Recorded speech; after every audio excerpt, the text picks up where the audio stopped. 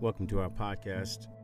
This is our fifth and final podcast for our series called What is Man? And this one is called The Manifestation of Sons.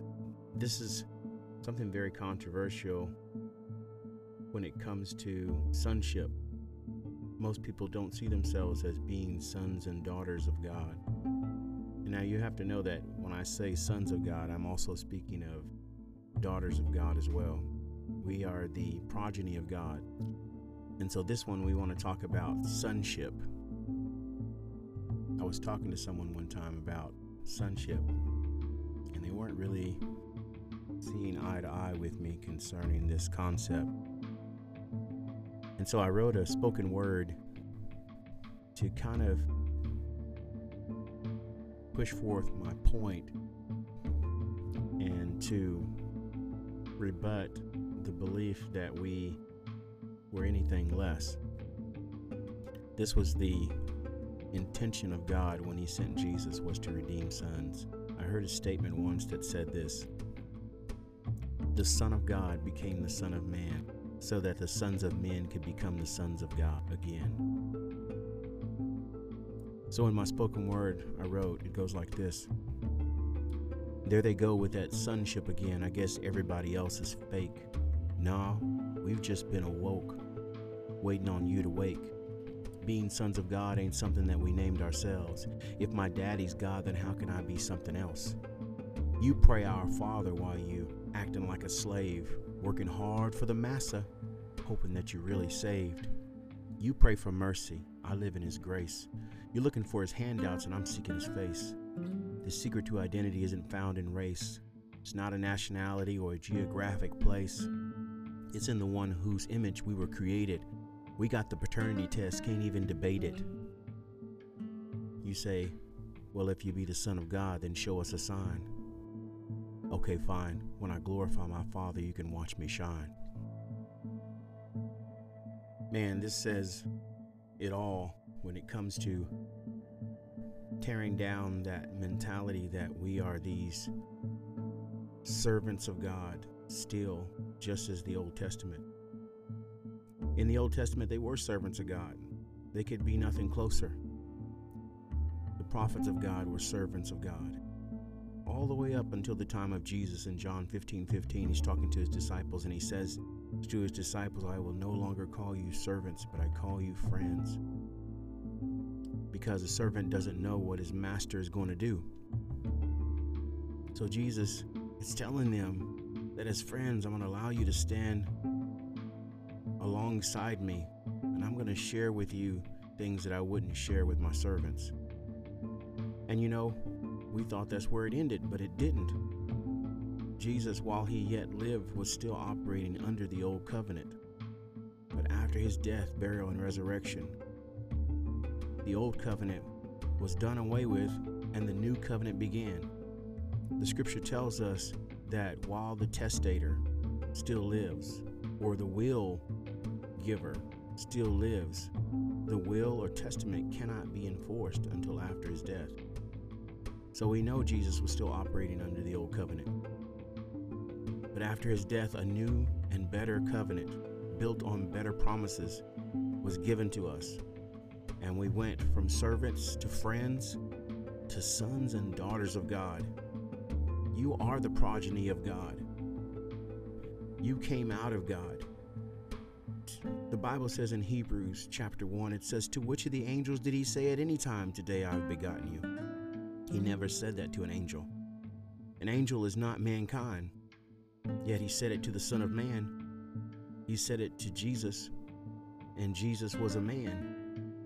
That's why Jesus said, who do men say I, the Son of Man, am? The Hebrew word for man is the word Adam.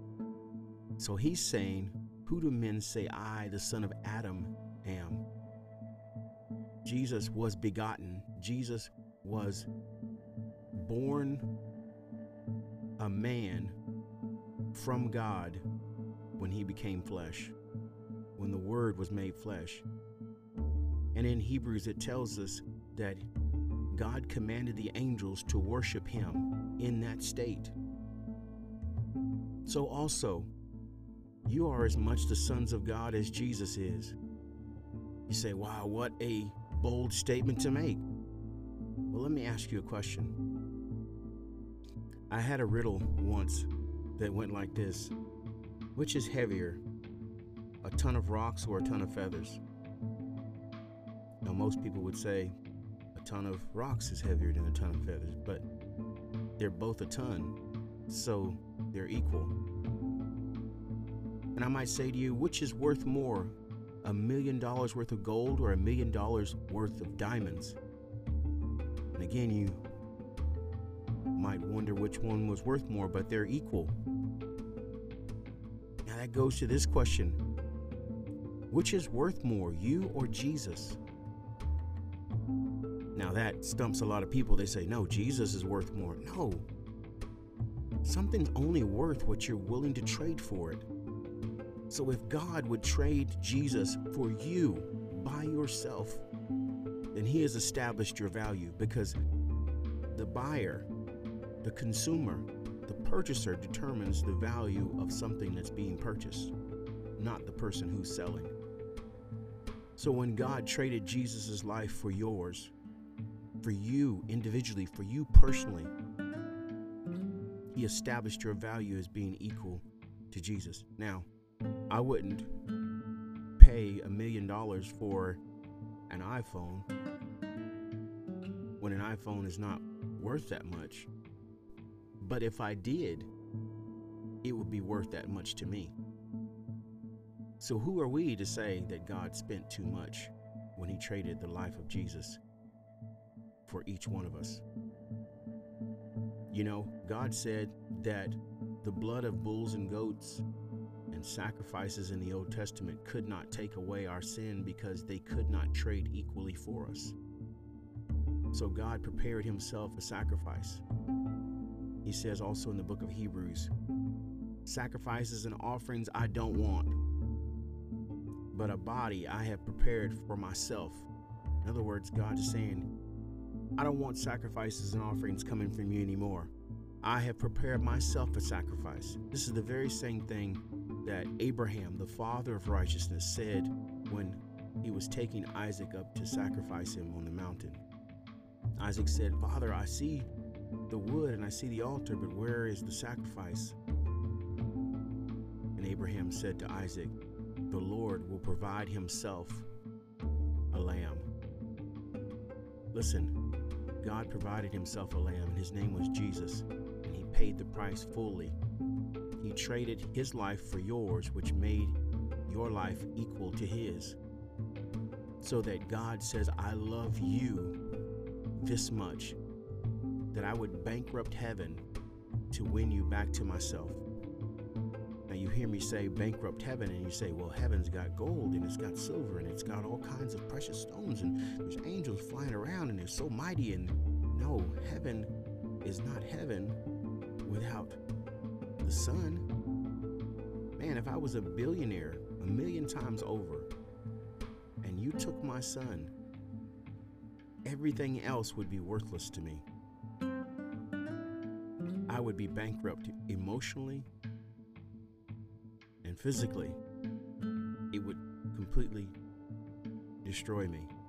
But God takes and he sacrifices Jesus for us to establish your worth. You know, in the Old Testament, the people ministered to God through the priests. The priests were the advocates between God and man, the mediators. But in the New Testament, God ministers to the people through the priest, the advocates, the go-betweens, the mediators. He ministers to us. And how did he minister to us? He had Jesus sacrificed for us. He gave to us because he loved us. And this is why I give everything I have to him. This is why I completely and utterly trust in what Jesus did and nothing that I do. Because sinning less is still not sinless. Now we're talking about the manifestation of sons. I want you to see the motive of God. What motivated God? What is God's motivation when it comes to how he sees me? What is his purpose? I was reading in Galatians chapter 4, and it says this, 4 verse 5, it says that Jesus was sent to redeem them that were under the law, that we might receive the adoption of sons, because you are sons. God has sent forth the Spirit of His Son into your hearts, crying, Abba, Father. Wherefore, you are no more servants, but sons. And if you're sons, then you are heirs of God through Christ. Man, listen, the servant mentality, the master servant mentality that came with the Old Testament is no longer relevant now in this new covenant with better promises. You know, God has such a great love for you. See, God didn't send Jesus to save servants, but He sent Him to redeem sons, to ransom us back to Himself. It's okay to be a servant, but it's better to be a son. If Jesus said in John 15:15, the servant doesn't know what his master is going to do, implying that his friends He would let him know, then how much more would sons know than friends if friends know more than servants? Wow. Jesus began a work on this earth, and it's our job to finish that work. God has manifested His Son, Jesus, on the earth, that He might be the firstborn of many brethren, and that we would continue the work that Jesus began to do. The Bible says in Romans chapter 8, 18 through 23, it says, For the earnest expectation of the creature waits for the manifestation of the sons of God, because the creature was made subject to vanity, not willingly, but by reason of Him that had subjected him into that same hope. Because the creature itself also shall be delivered from the bondage of corruption into the glorious liberty of the children of God. For we know that the whole creation groans and travails in pain together until now, and not only they, but we ourselves also, which have the first fruit of the Spirit, even we ourselves groan within ourselves, waiting for the adoption, at which point the redemption of our bodies. Romans 8:19 through 23. Man, the whole world is waiting on us to get this revelation that we are the sons of God, that we are the daughters of God. That if we're the sons and daughters of God, what does that look like? What does it look like to know that you are royalty, the God of creation that created all of heaven and all of earth and all the galaxies? He created them, and He made them all subject to you. He made you to be heirs with Jesus. The Bible says in the book of Ephesians that we are heirs and we are joint heirs with Christ, that we are seated with Him in heavenly places. Do you know that your position is that you're seated with Christ? In Ephesians chapter 1, it tells us that Christ is seated far above all principalities and power. He's seated on the right hand of the Father, far above every name that's ever named, both in this world and in the ages to come. There is no one greater, neither will there ever be anyone greater, and that He is the head to us, the church, and that we are seated with Him. In Ephesians chapter 2, it says we are seated with Him in heavenly places. Do you know that your position is that you are seated far above Michael the archangel, far above the holy angels of God, far above Satan and his entire horde of demonic and fallen angels? You are seated far, far above every name that's ever been named, because those things are under the feet of the body. God has placed you there, and He has given you this heritage, that you are now the heir of God, that you no longer have to fear circumstance. This is not something that happens in the by and by. Right now, because you believe, you are made righteous. You are justified. You have been remitted of every crime. The penalty of those crimes cannot be exacted upon you, because if those crimes are required by you to pay, it would be double jeopardy, because Jesus paid when he committed no sins. He was made sin for us, that he might take away our offense, that he might take away our sins, that he might suffer the execution that we deserve. And in exchange, he gave us his righteousness. He conquered, and he gave us the victory. Therefore, we are more than conquerors. We are more than conquerors, and we are now seated with him in heavenly places. The enemy knows who you are, but you may not know who you are. You know, I tell people that an adolescent lion raised in captivity may not know how powerful he is, but his owner does.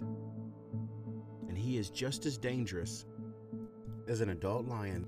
And I'm telling you, once he gets a revelation of this, once he tastes blood, once you realize the power and the authority that you have over the enemy, and you get a taste of the victory that's been won for you and the authority that you have, you will never cower again in the face of demons, devils. You'll never be afraid of the dark. You'll never be hopeless. These things come because we lack our identity. Who are we? You are the sons and daughters of God. And this is literal. I want to go to another scripture that's very controversial. And most people stay away from this. I know preachers that stay away from this scripture, and it's found in John chapter 10. Jesus is having a debate with the Pharisees, and he almost finds himself stoned because of some things that he is saying. In John chapter 10, verse 25, Jesus says to them, "I told you and you didn't believe me. The works that I do in my Father's name, they bear witness of me. But you don't believe me because you're not of my sheep. As I've said to you, my sheep, they hear my voice and they know it and they follow me. And I give to them eternal life, that they will never perish, neither should any man pluck them out of my hands. My Father gave them me and is greater than all of you. And no man is able to pluck them out of my Father's hands. And I and my Father, we are one." Then the Jews took up stones again to stone him. And Jesus said to them, "All these good works that I have showed you from my Father, and for which of these works do you stone me?" And the Jews answered him, saying, "For good works we won't stone you, but for blasphemy, because you being a man makes yourself God." And Jesus said to them, "Is it not written in your law, I said you are gods? And if he called them gods, unto whom the word of God came, and the scriptures cannot be broken, you say to him, whom the Father has sanctified and sent into the world, that I blaspheme because I said I am the Son of God? If I don't do the works of my Father, then don't believe me. But if I do, though you don't believe me, because I say it, believe the works that you see, that you may know and believe that the Father is in me and I am in him." Now, this is a bold statement, but Jesus makes a reference to an Old Testament scripture in Psalms chapter 82. Now, I want you to notice there in the scripture that Jesus said, "Did I not say that ye are gods?" Now, we know that Jesus is the Word. We know that he was before he was manifest as flesh and his name was named Jesus. He was the Word of God. He was present in the beginning. And we find that Jesus is saying that quotation in Psalms 82, "I said that." Now, we may read that and we say, "Oh, David said that." No, Jesus said, "I said that." I want to read that entire chapter to you in Psalms chapter 82, because I want you to get a full picture of this conversation that Jesus says that he said in the Old Testament before he was ever born as Jesus, the Son of God. He was the Word of God. Verse 1 says, God stands in the congregation of the mighty, and he judges among the gods. How long will you judge unjustly and accept the person of the wicked? Selah. Defend the poor and the fatherless. Do justice to the afflicted and the needy. Deliver the poor and the needy, and rid them out of the hands of the wicked. They know not, neither will they understand. They walk on in darkness, and all the foundation of the earth are out of course. I have said you are gods, and all of you are children of the Most High, but you shall die like men and fall like one of the princes. Arise, O God, judge the earth, for thou hast inherited all nations. Man, Jesus says here in this, we see he stands in the congregation of the mighty and he judges among the gods. Now, this word gods is the word Elohim. Now, he's talking about us. And he's now bringing this indictment against us, saying, how long will you judge unjustly and accept the person of the wicked? Think about it. That's what Selah means. Defend the poor and the fatherless, and do justice to the afflicted and needy, and deliver the poor and the needy, and rid them out of the hands of the wicked. This is what he's saying we're supposed to be doing. But he makes a statement. He says, they don't understand, neither do they know. They continue to walk in darkness, and all the foundation of the earth is out of course. Here Jesus is saying like the whole world is out of course because we don't know who we are. They don't know, neither do they understand, and they walk on in darkness, and the foundation of the earth are out of course. Verse 6 says, I have said you are gods, and all of you children of the Most High. But because we don't know that, look at verse 7.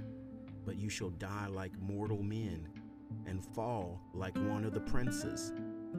Now, someone might look at this and they say, the sons of God he's talking about here, he's talking about the angels. No, he's not talking about angels. Listen, he stands in the congregation of the mighty and he judges among the gods. Not talking about angels. He's talking about us. Because how do we know that? Because when we go back to John chapter 10, Jesus says, did I not say that you are gods? He was talking to the Pharisees. I said you were gods. Now, because they came out of Adam, he's saying they're gods, and they were supposed to be doing these things. They were supposed to deliver the poor and the needy and rid them out of the hands of the wicked. But instead, they were acting like mere men, and they would die like mortal men and fall like the princes, meaning the fallen angels. God has called us to come to this revelation that we realize that we are the sons and the daughters of God, and that you are not supposed to be victims, but victors. Jesus, he's given you a brand new spirit, given you power over darkness. He's given you power over your own body so that you can cause it to serve you instead of you serving it. Sin is a person serving their own natural bodily lust, because there is no sin in your spirit. Your spirit is holy because it's born of the Holy Spirit. And so your desire for sin is not in your spirit, it's in your body. And God has given you victory over your body, but you must bring your body under subjection and tame it. You don't let your dogs run wild at night. Don't let your flesh run wild and run over you. I hope this encourages you. I want you to see that you are greatly loved of the Father, and that the Father has chosen you. In Adam, when God was creating Adam, he created you to be his progeny. Before the foundation of the world, God's intention was that you would give glory to him as his children, not as servants, not as friends, but as sons and daughters of God. And if you're no longer servants, then you're sons and heirs of God through Christ. Take your place. All of creation is waiting on you. God bless you. And this concludes our series, What is Man?